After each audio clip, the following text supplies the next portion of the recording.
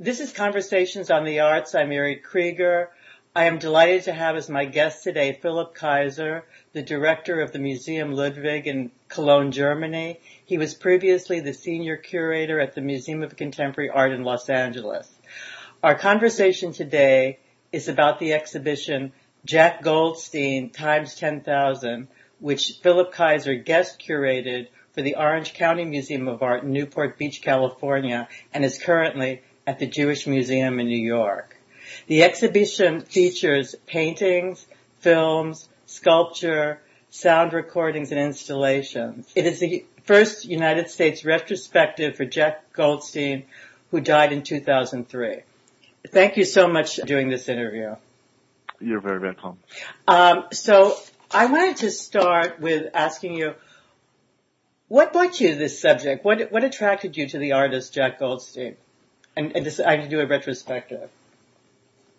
So one of the starting points was my interest in the art of the late 70s and early 80s. In the past, I've curated shows with Louise Lawler. I've worked with Douglas Crimp. And I also have to admit that I never met Jack Goldstein. He passed away in 2003, as you mentioned. So it was kind of a discursive interest on one hand. On the other hand, it was his work that was maybe more known in Europe, in Germany. He had a retrospective, like a small retrospective, yes, in Grenoble in France shortly before he died. And at that time, I was a curator in Basel at the Museum of Contemporary Art, and I was trying to take the retrospective to Basel, but it didn't work schedule-wise. So it's always been like a bug in my head, that I knew I want to work on Jack Goldstein. And I think what I'm mainly interested in is this shift from the 70s, or let's say from the late 60s to 80s. That was my main interest, and that's been an interest in my curatorial work for quite a while now. And he is kind of a transitional figure in the sense that he came from that Chouinard, this art school Chouinard, and he was part of the Friends of a little bit earlier generation. He was that's part, very interesting. Yeah. And then he came and went to Cal Arts, which was. So I see him a little bit a part of almost like the light and space people, and then moving into what we call the pictures generation. Mm-hmm. I think that's very interesting. Also, when you see, some of the very early works that he did made as a student, like plexiglass pieces, they were kind of related to light and space, early Michael Asher, and so on. And I think, like the Finnish fetish you also see have in his paintings is very much related to car culture in California in general, I think. The first picture that you see in the catalog, which is him, talk about car fetish. It's funny, I was going to ask you that question. Mm-hmm. Because you see Jack Goldstein, the first picture you pick, when you open the catalog, is a picture of Jack Goldstein in a very immaculate red Corvette, mm-hmm. Convertible. Why is that picture the picture you chose to open the catalog? I thought it was interesting. I talked to a lot of people when I was working on the exhibition, and there was this Belgian friend and filmer who worked on a documentary that never got finished, and he had all these images of Jack Goldstein, and I thought it's kind of interesting to see how on one hand he was showing off, and it's very 80s, of course, and he talks about New York. When you read the book, The CalArts Mafia, Richard Hertz's book, yes. Yeah, that was a little weird that Jack Goldstein, insisted to have a car when he was living in New York. But of course, coming from California, right, it's kind of a given, you can't just live without your car. Yeah. Right. And it was kind of an iconic car too.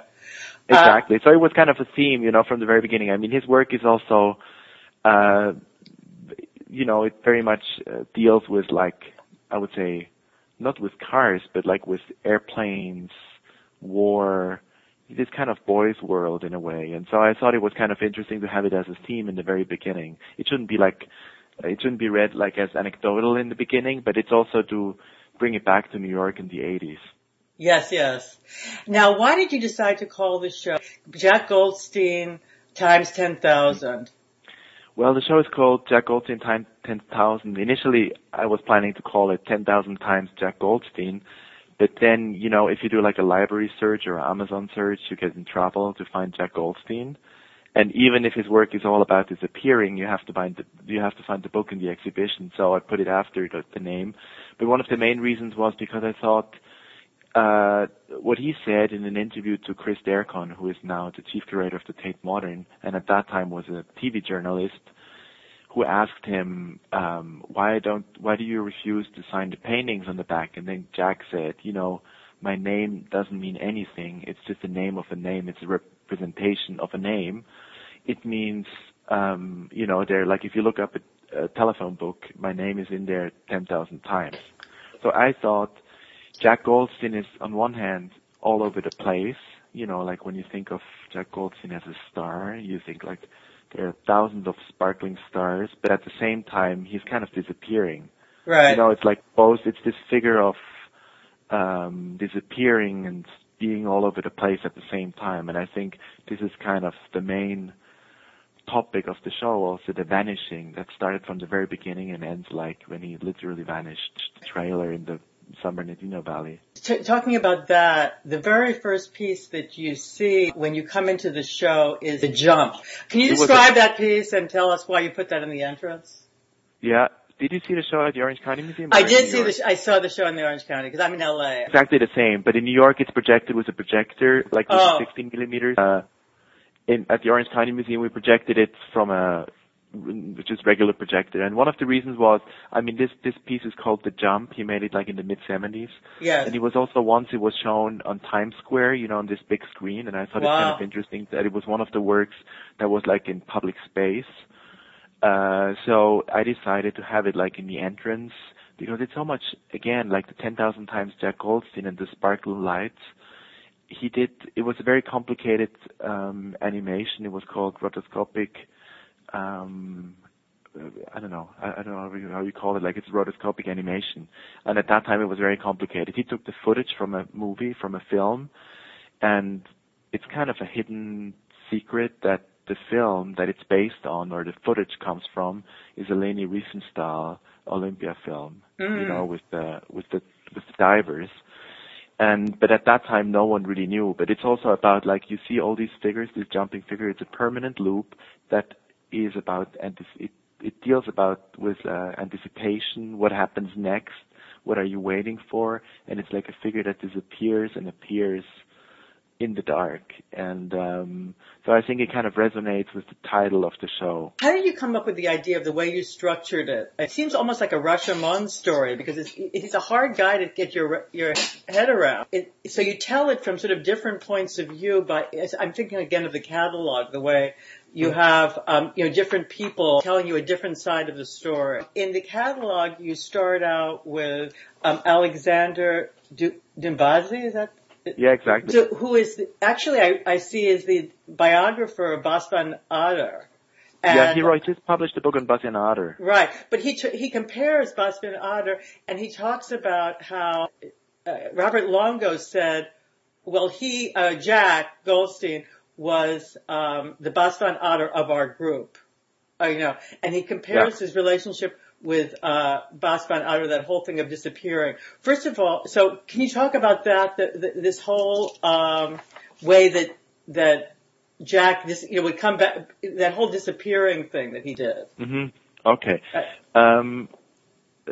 Let me just first answer the first part of the question. That was about how the show was conceived. Right, exactly. How the show was conceived, and also how the catalog was conceived. How do you? Yeah.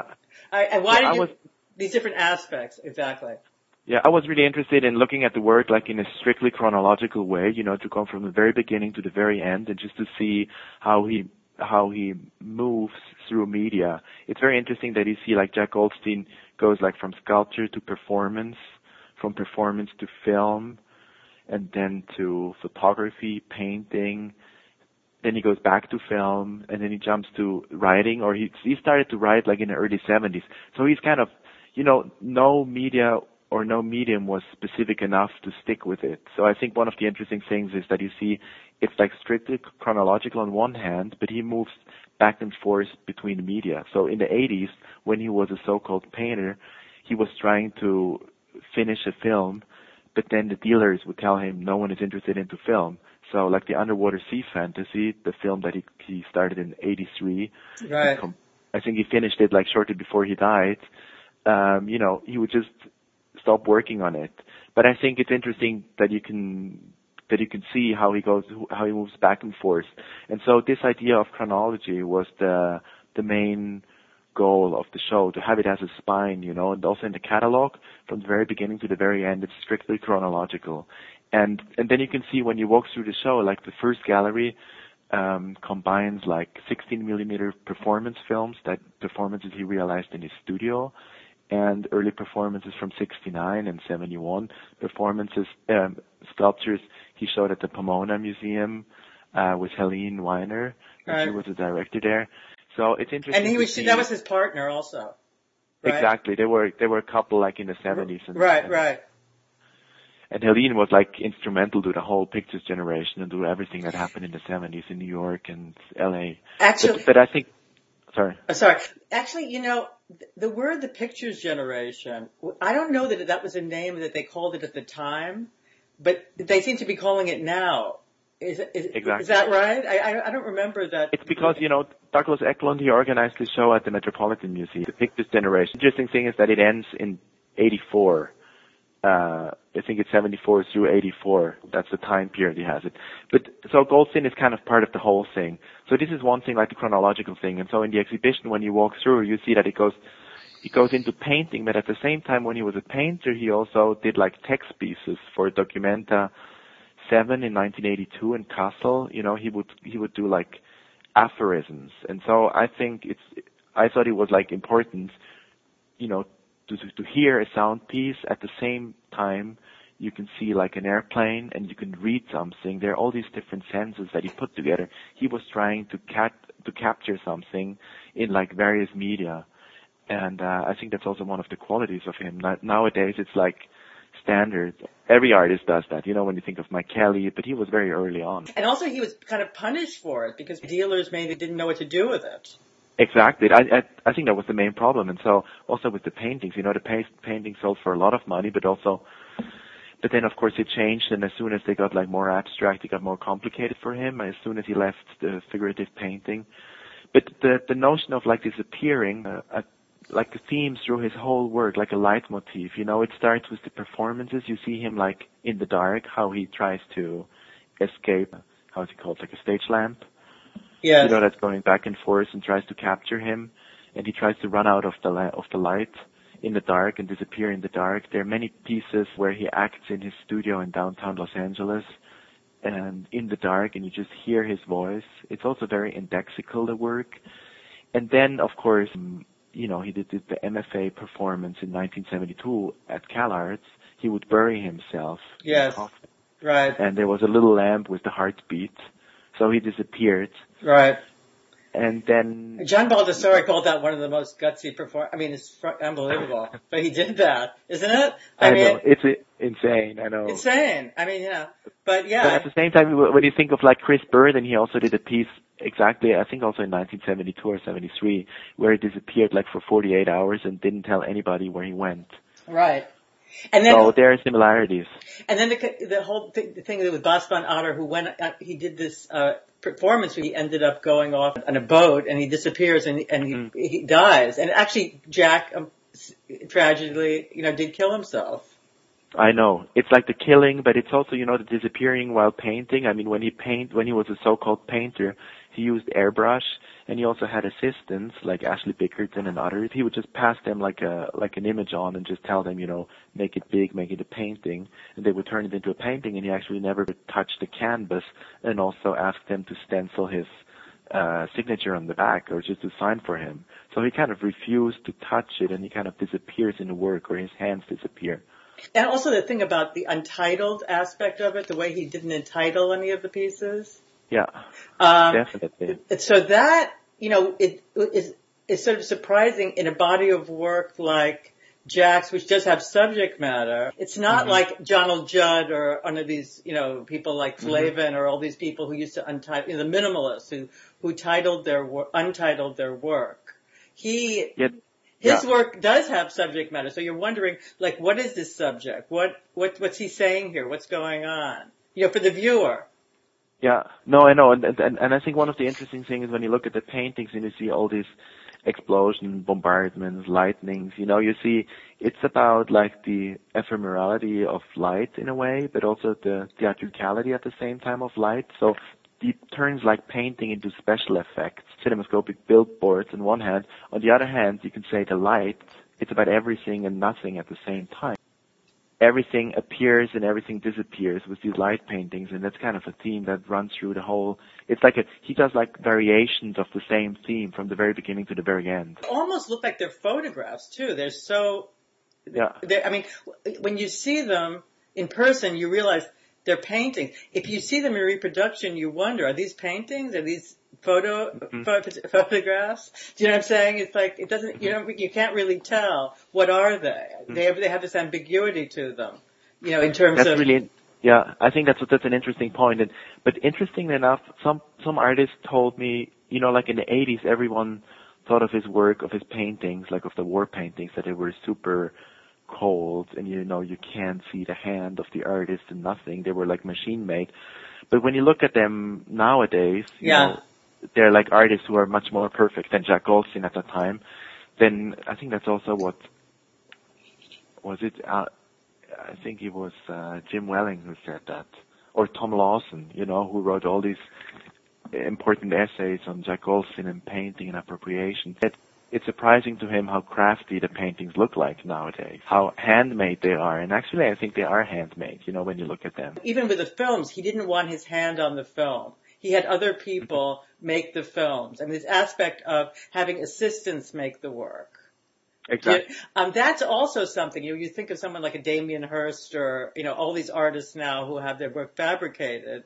Jeff Koons, I know, you're totally right. This is a factory where people are, there is no, like when he came up to Hal Walls, he wouldn't let them, he didn't know how to do any of this film stuff. He didn't know how to make these films. He had other people make them. So can you talk about that aspect of using other people to make the factory aspect? Yeah, I think he was very proud of that, especially that he doesn't have to make the films, but he has the same techniques and also the same, like the same, that he can rent the same stuff from Hollywood studios that Hollywood directors would rent. Of course, they would rent it for a couple of months, and he would only rent it like for 2 weeks or for 1 day. Right. Because it was too expensive. But he was very proud about that, that he wasn't involved at all, that he would just give directions and would act as a director and tell people how the Shane, for example, the barking. Yeah, talk about these films. Yeah, Shepherd. Right. Maybe you can tell us a little bit about the films. The film, like Shane, is very important. I mean, it's a piece that goes back to, it's like the German Shepherd, which was a trained animal, and that barks, and you just see it. It's kind of decontextualized with like a black. In the back, it's all black, so you just see like the object. Dog, and I think he was very much interested in, he said, barking. He was very much interested in turning a verb into a noun, that it's like the image or the picture, that it pictures barking. It's like like when you look up a word, for example, so this is the noun barking. Right. And so it's kind of an abstract image that also sticks in your head, it has to do like with memory, it has to do with abstraction, and I think, this piece is very iconic. Of course, it goes back. That's also mentioned in the catalog, the piece that Bill Levitt, a friend of his, Bill Levitt, Alan Ruppersberg, like kind of the older generation that he was friends with. That's a piece he made that's currently in Mocha's collection with, it's like a painting of a shepherd. And, so there are all these things in there, but when you think like of artists like Christopher Williams, for example, you see directly where it comes from, his whole practice. There are other films, I think at that time. What about the ballet dancer and the one with the hands and the butterflies? I mean, these different. These are like wonderful. These are like dream images on one hand, and Douglas Crimp, he wrote a wonderful essay on the ballet dancer. But I think it's interesting that it focuses on decontextualizing, like a foot or a hand, a barking dog or a knife. He would just play with all these images. He also, for example, the knife, it reminds you like of a movie. Also, the barking dog reminds you of a movie. And of course, he was very interested in using like movie memory in a way. He also, for his record pieces, it's kind of the same thing he tried to realize with his records and the films. And then they were on a loop. They were also on a loop for 3-4 minutes. They were on a loop, and it was very important to him that they were short, like commercials. He said it has to be like, the film has to be only 2 or 3 minutes, that it burns into your brain, and it's like it sticks in there like an image, you never forget. And then the whole thing of like MGM, the beginning everybody sees when they go to the films, that lion. Can you talk a little bit about that one? You see like the lion and the red backdrop, and the interesting thing, I think it's Morgan Fisher who told me that he helped him to get like the footage for the lion, who announces a movie. And so what he's showing is actually the framework of a movie, so that is constantly being announced but never really starts. Right. So it's this loop of this animal, that's roaring all the time. And of course it's very iconic. It plays with, again, like with the commercial, it's a nod to Hollywood, to the entertainment industry that he was very much interested in the early 70s. Of course, this goes back to John Baldessari, his teacher, who started to work with film stills in the late 60s already. So I think MGM is like an amazing piece because it's very hypnotic on one hand. It kind of, it's a moving image in a way that tries to be, through movement and through time, it's time-based, but it kind of tries to burn into an image again. And then it freezes, and then it becomes like a film again, and then an image, and then a film again. So it's like a weird mnemonic structure he put together there. Now, you have Douglas Crimp, discussing, sort of the beginnings of the pictures. By the way, I didn't really realize it until this show came up that, or this whole pictures generation thing, is resurfacing. Was Metro Pictures called Metro Pictures? Because this is the pictures generation? Was that? They were called Metro Pictures. That was actually Jack Goldstein's idea to call it Metro Pictures. Oh, really? So, yeah, it was Metro Pictures. Yeah, that was his idea.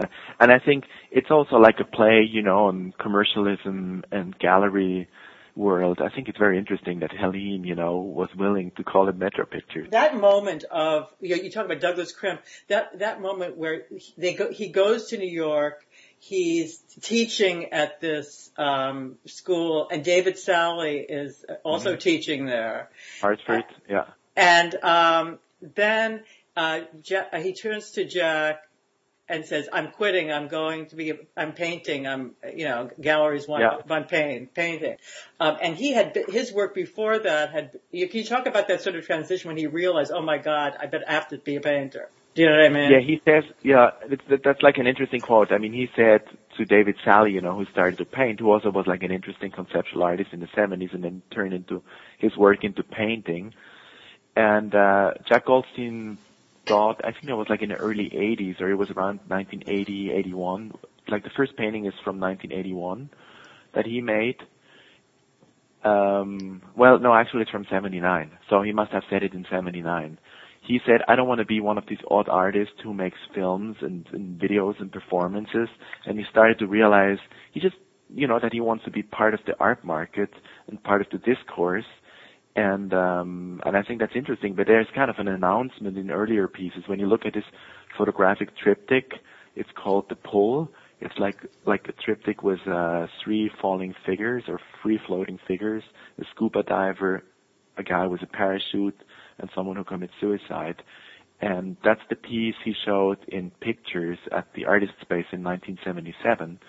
So I think when you look at the work formally, it kind of reminds you of a painting. And then when you look at the first painting, the one with the floating astronauts and the yellow frame that was in the exhibition, you start to realize that he moves from photography into painting in 79. So he was very intuitive about everything, but of course he also wanted to be part of the art market and part of the discourse, and so he was kind of he seems to me like to be a very self-confident artist on one hand, but on the other hand, what he said to David Sally was surprising to me, that he is... Yeah, he was devastated. Yeah, devastated, yeah. Kind of.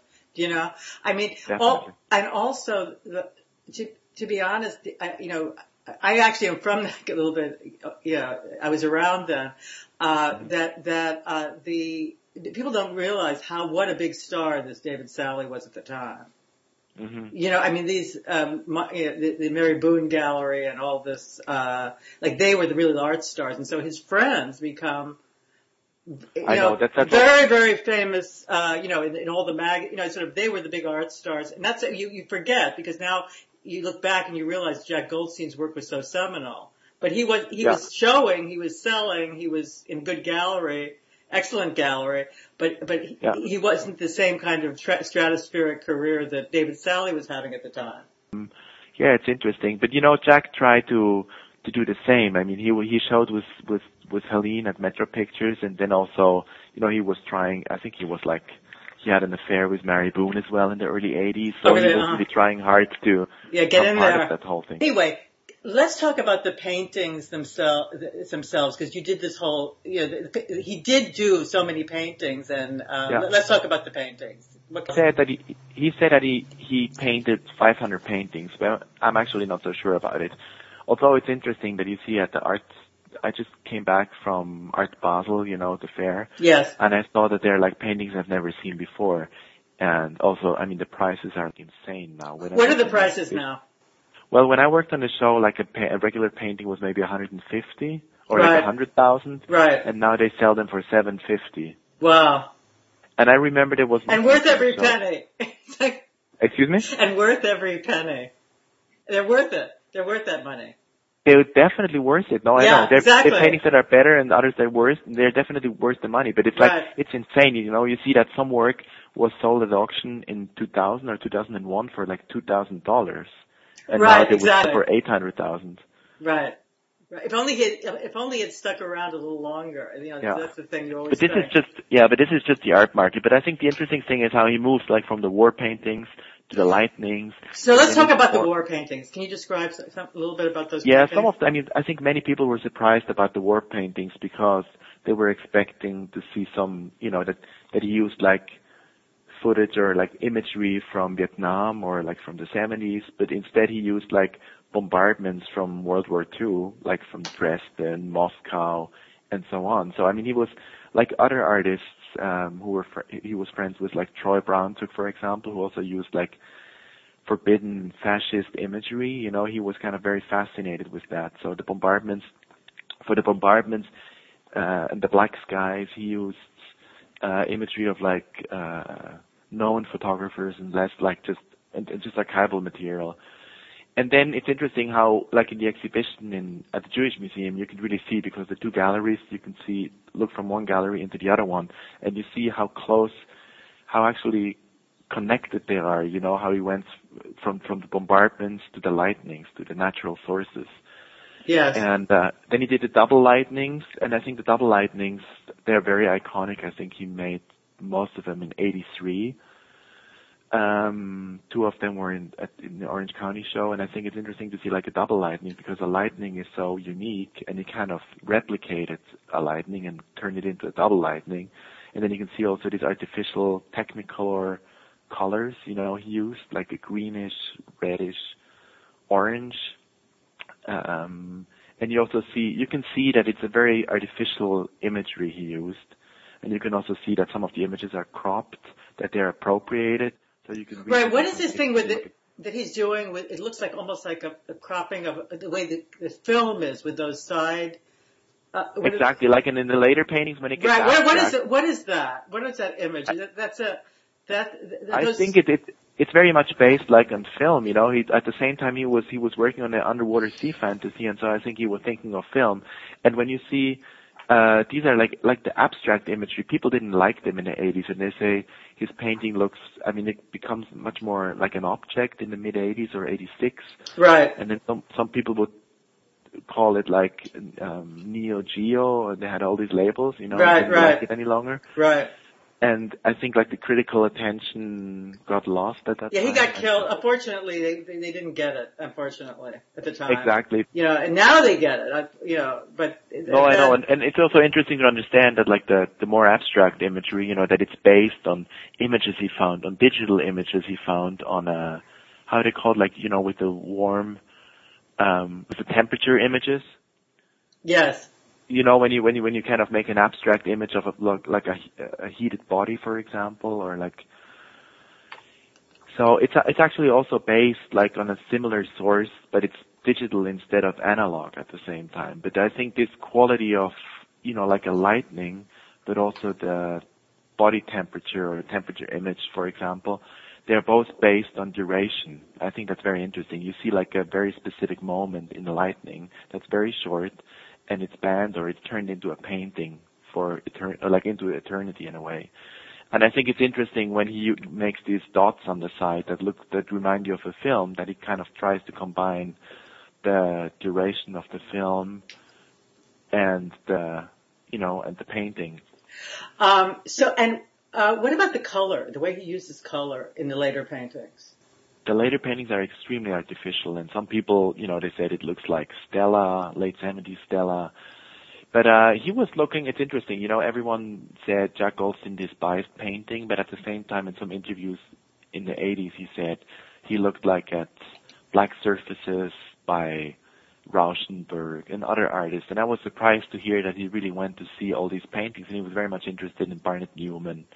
Of course he was interested in the Sublime, although his Sublime is more like a negative, trashy version of Barnett Newman's. But yet they have a beauty to them. I mean, they are incredibly beautiful. Oh, they are incredibly beautiful. Forbidden, they definitely are beautiful. And I think, and also sometimes they're kitschy, that he turns them into these artificial special effects. I think he tries to undermine, on one hand, he was fascinated by painting, but he also tries to undermine painting in turning it into like a kitsch special effect. Right. That you think like of a Douglas Sirk movie or something kitschy. So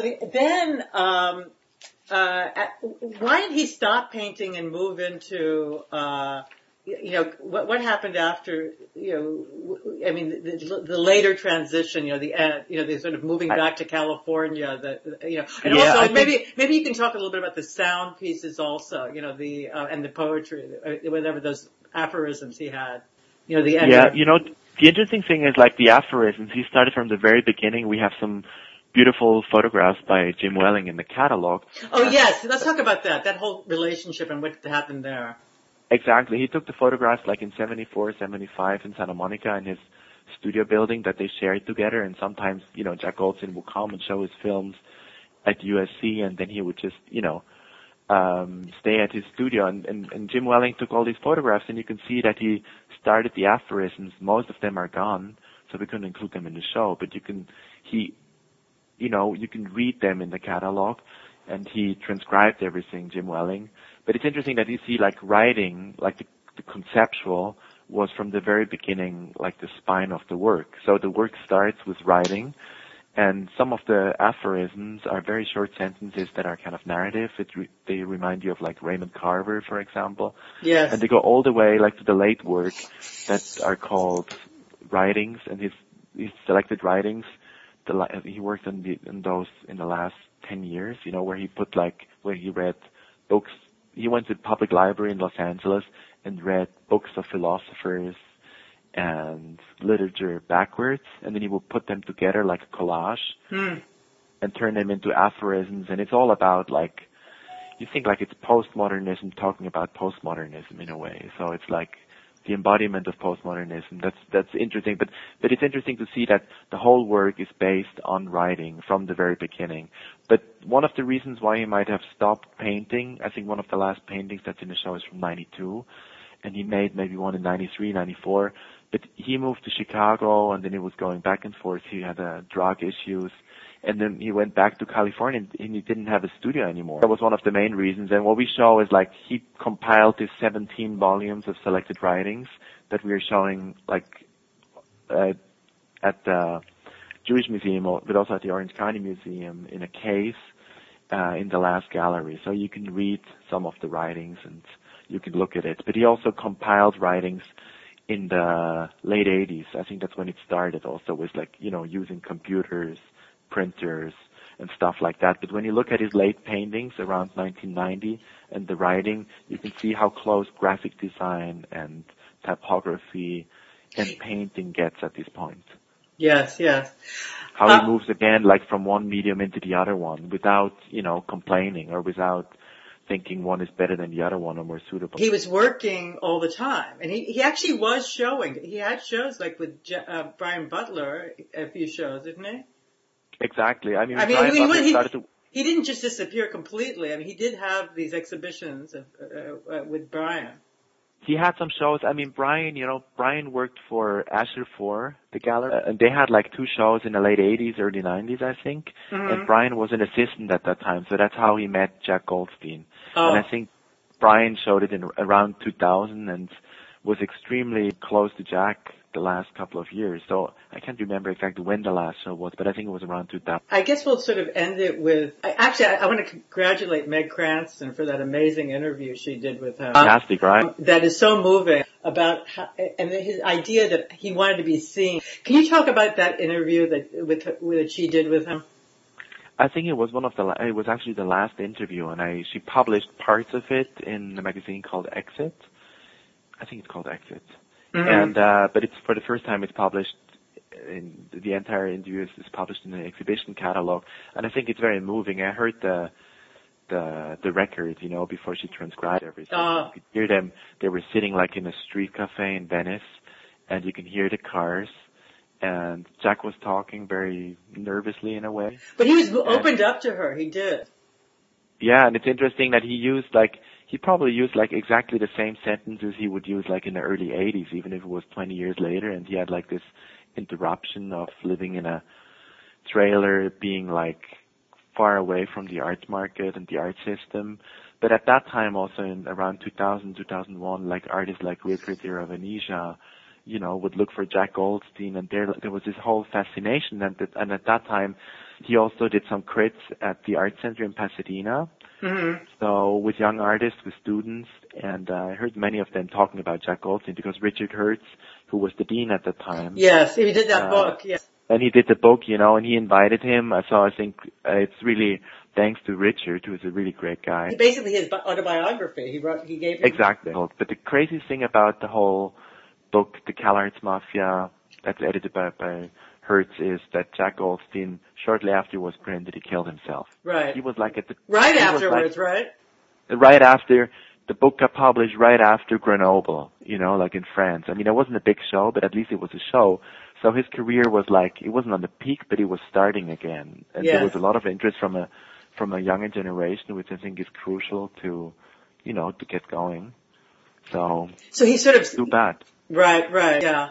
Right, exactly. Okay. So thank you so much for doing this interview. And You're very welcome. And I really hope everyone goes to see the show in New York at the Jewish Museum. Will it travel to anywhere else?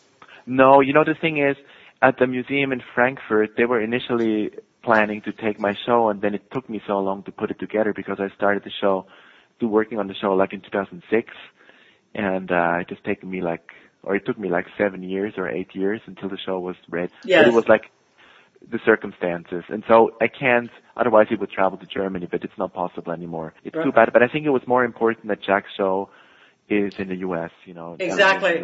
And in New York too. And also, read the catalog. The catalog is amazing. So Thanks so much. So thank you so much for doing this interview. You're very welcome. I really appreciate it. Yeah, thank you so much. Okay. Bye. Bye-bye. Take care.